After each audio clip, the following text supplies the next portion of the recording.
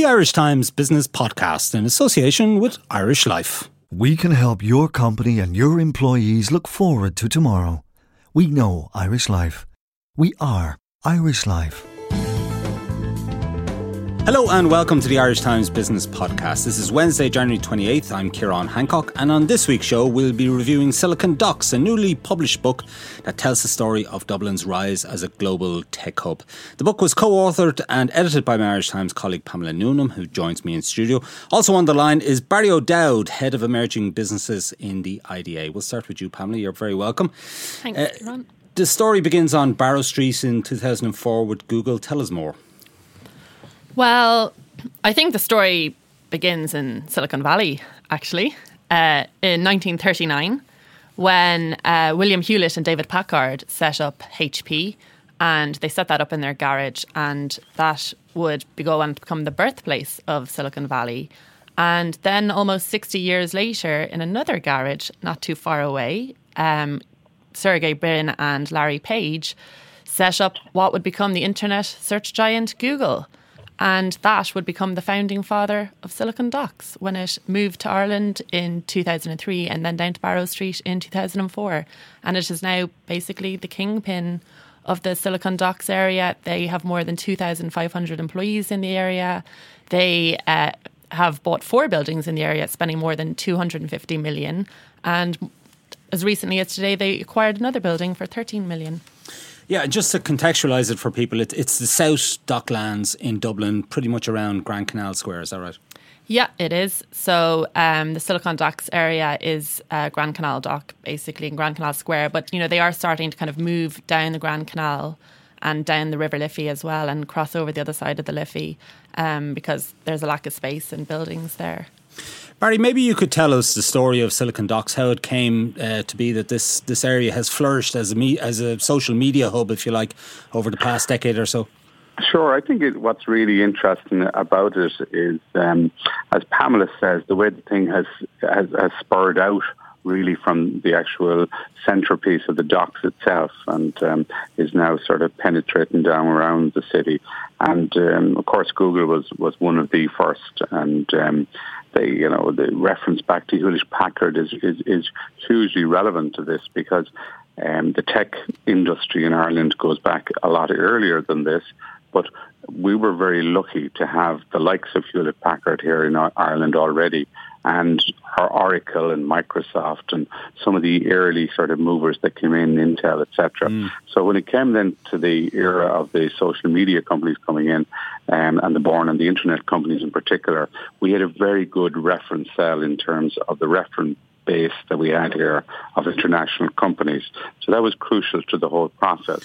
But having said that, the decision that Google made to go down to the Docklands was quite sort of inspired at the time. And of course, they were following the arteries of transport, and they loved the idea that they were there sitting along the railway line. The tradition up to that point had been for tech companies to kind of locate themselves in suburban industrial parks. Yeah, very much so, out in the periphery of the city, and then with this new generation of tech companies, it was very much the social companies were also looking for sociality, and they wanted to be part of the buzz of the city. So that's what we've found with the follow-on companies as well, that the magnet of this social piece of the city, the cafe society piece, is very important to the whole thing. And they also wanted to be sitting on the doorsteps of the colleges and the universities, and of course Silicon Docs is right on the periphery of Trinity College in that particular case. So it all worked very well in terms of transport hubs, education hubs, and then the city itself. So the whole thing is built out very significantly in a very short period of time. So we have, the who's who of the born and the internet companies now all located together, and they're all hubbing together. So you have this tremendous clustering impact that's happening, and that's all working together. Barry, tell us when the IDA spotted this trend in social media and how you went about attracting the likes of Google to Ireland. Yeah, I think that you had around the 2000 period, you had the bomb that hit with the dot bomb, and that was a big shakeout. This is the dot-com bubble bursting. The bubble burst, and of course that was a big shakeout and whatever. So just then immediately after that, then you had bubbling up the other companies that we could see that were going to be the ones that were coming through. So it was a period of flux back then, and we were very inspired, I think, and we were very lucky with some of the people that we had in IDA at the time. Some of them are gone now and have moved on, but they had great inspiration in terms of picking the ones that were coming through all of that. And thankfully Google was one of them, and it has led then to successive ones thereafter. But in relation to that, I think a really important piece of all of this as well has been that you've had this sort of continuity in terms of some of the people that came with the early movers, and then they have moved on to other companies and gone to much bigger and greater jobs since. The likes of Sheryl Sandberg, for instance, she would have been part of the team that came in originally with Google, and then subsequently ended up with Facebook, and that sort of thing has been something that has manifested itself through a lot of the investments. But there's great continuity there, and even today, if you go to a company like AdRoll, for instance, where Marius heading up AdRoll there now in just off the canal there in Burlington Road, and a company that's growing very fast. Marius himself came from the Google stock as well, so that's a very important piece of this. That you have the spawning of a tremendous wealth of middle management and senior management talent that have been able to bring the succeeding companies along. And you see that, with LinkedIn as well, with the head people there in LinkedIn, and, the story goes on. Pamela, there were also policy decisions taken by government, and ironically the setting up of the Dublin Docklands Development Authority, which has since become much maligned for its role in the Irish glass bottle site and so on, and the crash. That was one of the key decisions taken by the government at the time, wasn't it? Yeah, so at the time, it was around 1996, the government had seen the success of the IFSC and how well the IFSC was doing. And Grand Canal Dock, a lot of it was just industrial wasteland. And especially the area between Sir John Rogerson's Quay and Hanover Quay, like that was, a former gasworks, and it was just all derelict. And they felt, something had to be done to done it up, and maybe they could, create another kind of hub like the IFSC. So he commissioned a task force to, see what could be done. And the recommendations of the task force would be that the Dublin Docklands Development Authority be set up, and that they redevelop the area and they decontaminate the area so it's good for building on. And that was debated in the Dáil and signed into law really quickly. And the Dublin Docklands Development Authority was set up. And their first job that they did was they bought the former gasworks site, and they set about decontaminating it from all the gas. They had to dig out all the soil in the area and put a big wall around the area, clean all the water, everything. And they thought it would cost around 40-50 million, and that they would actually only get that back. But luckily the property prices were rising, and they ultimately got back over 300 million. So they were able to invest that into the rest of the area, and they, did things like Grand Canal Square and tried to create an 18-hour workday as such, because they wanted people to live and work. Cultural institutions in there, and shops and cafes and restaurants and so forth. And I guess the most important thing is one lesson that they had learned from the IFSC is a lot of people who had lived in the area of the IFSC, when that was being built, ultimately, when it became a big success, all the locals in the area felt very excluded, that they couldn't partake in all those businesses or work there, and everything was very expensive. And so they tried to take that into account when they're, building kind of all the Grand Canal Dock area, and they consulted all the locals and everything, and, tried to do a lot of social initiatives and have them partake in everything. Barry, how come this hub was set up in the Docklands, the South Dublin Docklands, as opposed to the digital hub, which we all heard about in Ireland many moons ago, and was established down near the Guinness Brewery in St James's Gate? Yeah, I think that what you're seeing is that an actual coming together of both of them now. Actually, I know there's great connectivity between them. And whereas the digital hub was very much built around the local industrial base. Now, we ourselves, with some of the overseas companies, did bring quite a number of overseas companies into the digital hub, but you wouldn't have seen anything of the order of the influx that you've seen into the Grand Canal Dock area. So that sort of is happening now, that both of them are working together. And I think think that myself, that if you look at Smithfield and what's going to happen with the whole new college going in there from DIT, that's going to change the whole spectrum down there.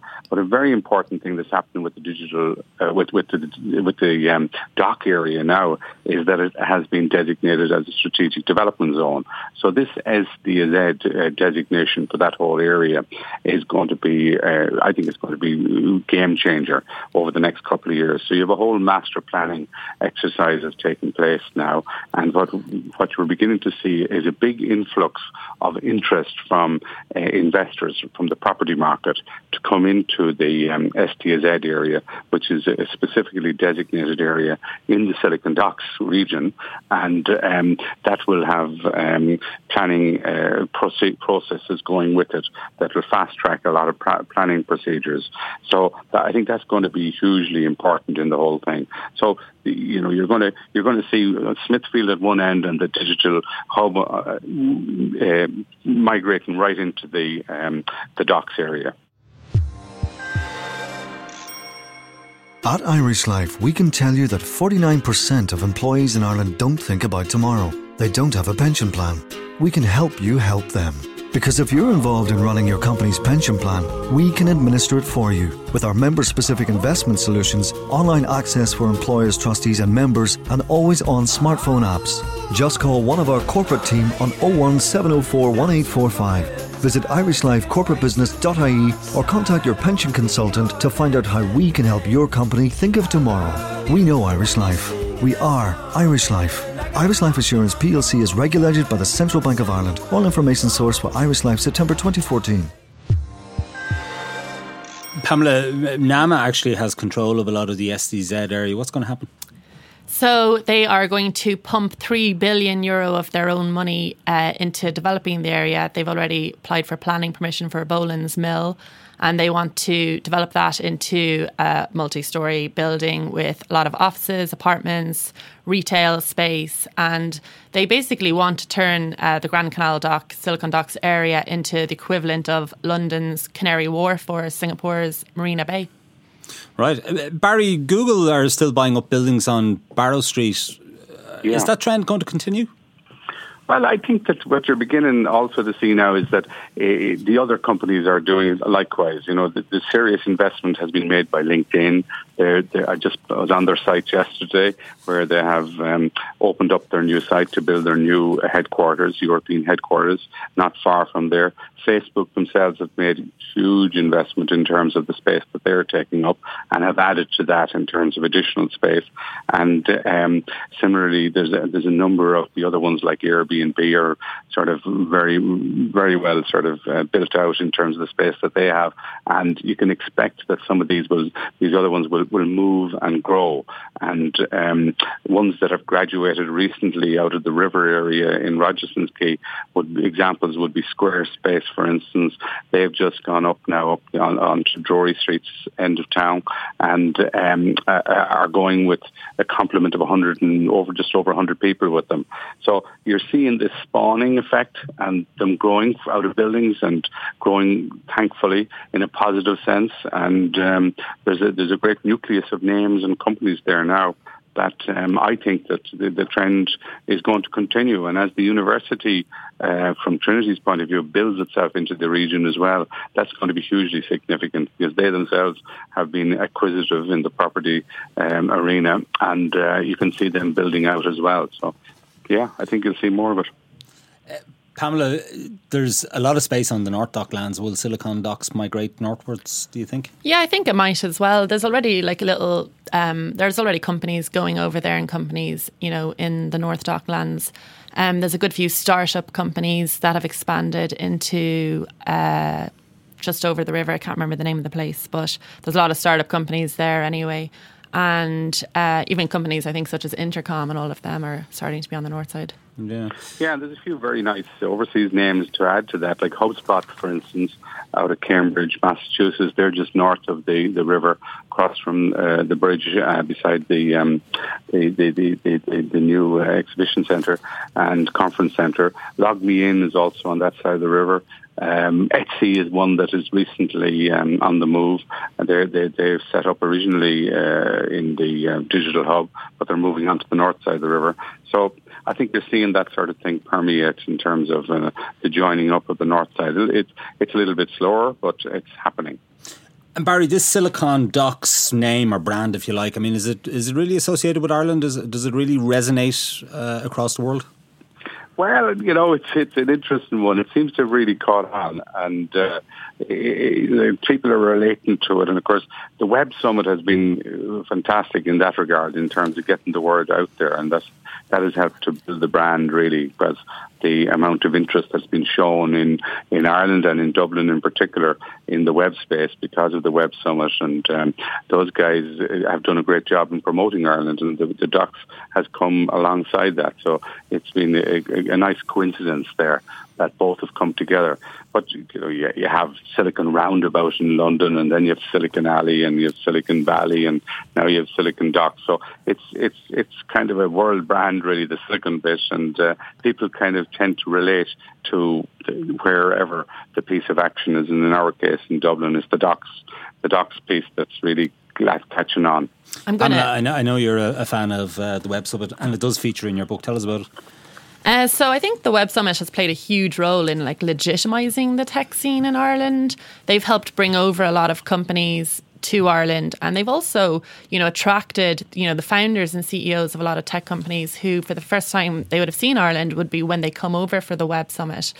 So I think they've played a huge role in, making Dublin really well known throughout the world as a tech hub. People come from all over, and even just in the media. Sure, the last Web Summit in November 2014, there was over 1,100 journalists from all over the world came, which was more than came when the Queen of England was here. Yeah.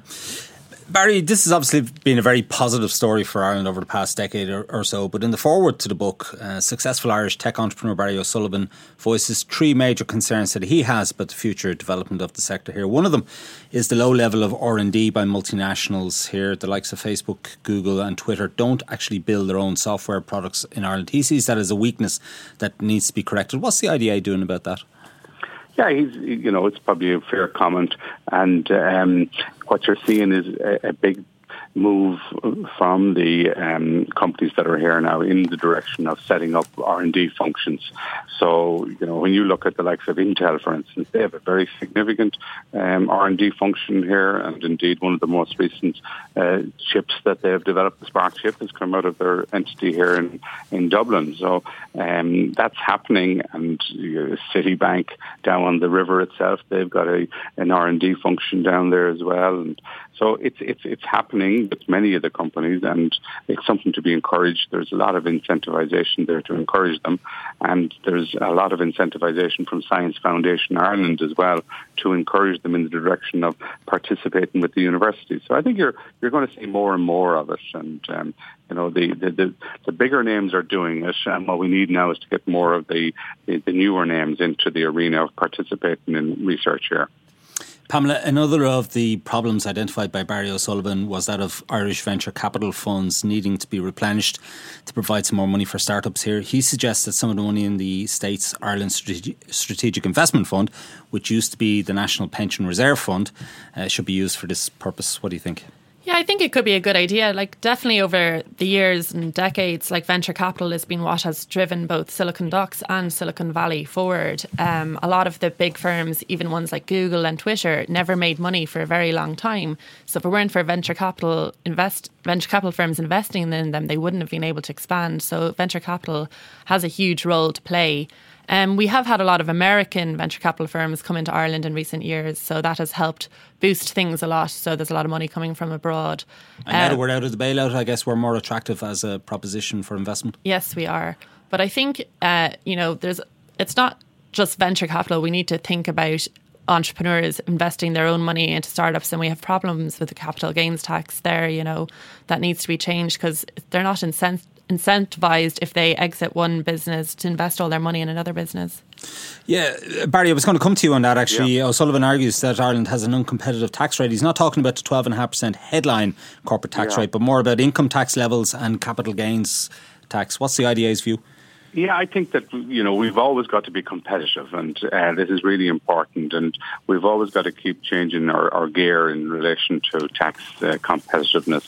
So as some of our immediate neighbours like the UK have changed their regimes, we've got to be cognizant of that, and we've got to sort of respond positively. So a move like, for instance, the move in the direction of the knowledge development box, which is under discussion at the moment, that's very positive, because what you've seen with the UK, as an example, they've had the patent box, and that is something that is also with the Netherlands and some other jurisdictions in Europe. But it's something that we don't have, and that works very effectively for them. So the knowledge development box now that's under consultation, I think that would be a very positive move for Ireland, and you'll see a lot of good things coming out of it, and it'll open up new avenues for us.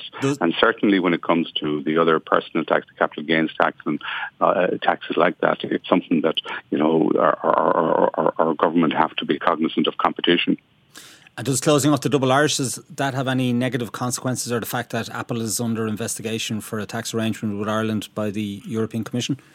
I think that there's been findings to the effect that there's been no negatives in terms of the moves by Ireland in that regard. It has worked very positively for us, and Ireland is seen as being one of the countries that's been very proactive and working very actively with the OECD in terms of innovations and moves in terms of modernising the international tax regimes. So we're in good stead in that regard. Pamela, project out 10 years, how do you see Silicon Docs? Are we still going to see Google and Facebook and Twitter and LinkedIn here? Or are there going to be different types of companies located there? I hope they're all still here, but I think there will definitely be loads of other companies as well. We're moving towards the Internet of Things now, and there could be companies there that do fridges that order food for you. Who knows? I think it'll be a lot of things like that, and I think the idea is trying to attract a lot of companies right now to do with Internet of Things and data analytics. But, like all the companies that came here in the 70s, 80s, Apple, EMC, Intel, HP, like they're all still here and doing very well. So hopefully in 10 years' time, Google and Facebook and all them will still be here. And maybe we'll have a different name, because back in the 90s, we used to be called Silicon Bog. And that's what everyone called us. And all the American magazines and publications would refer to Ireland as the Silicon Bog, saying it was the second biggest exporter of software on the planet. Now we're called Silicon Docs, and we have the European headquarters of all the big kind of social media firms. So who knows, in another 10, 15, 20 years, we could have all the Internet of Things firms and have another new name. Barry, what's your view? Yeah, I think that when you look at the litany of names that we have now, we're in good place. The likes of Zendesk, for instance, has just recently done an IPO in the US, and it's been very successful for them. Marketo, another one that we brought into Dublin, they have done their IPO and it's gone very well. HubSpot, that I mentioned earlier, they've just done an IPO. So you're seeing a lot of these nascent companies that are scaling very fast, and they're choosing Ireland as being a location to have a European headquarters as they scale their operations. So hopefully this is going to really augur well for us as we move forward with some of those names. And we've got a great tradition behind us of success with them in terms of how they're seen in the market. And it's not just even the ones that are doing the IPOs. There's ones that have been acquired even since they came in. Examples of that would be Indeed.com. Again, company at this stage now, they've over 150 people, and they're now owned by a Japanese company, Riot Games. They're doing really well here with the European headquarters operation owned by Chinese company Tencent. And what's auguring well for them is the fact that since they've been acquired, the new acquirers are seeing the advantages of growing these businesses in Ireland. So that's a good sign as well on the horizon for us. So I think that there's a lot going for us, and it's great to see a company like Airbnb with over 350 people now in Dublin since they set up down Ringsend, and they're there only 18 months, and that's highly significant in terms of the pace at which they're moving with. Sure, mind you, there are question marks over its business model in particular countries. I know in New York, hoteliers aren't particularly enamoured with the way Airbnb is going about its business and feel that it's not properly licensed and so forth. Is that going to be a problem down the road for companies like that?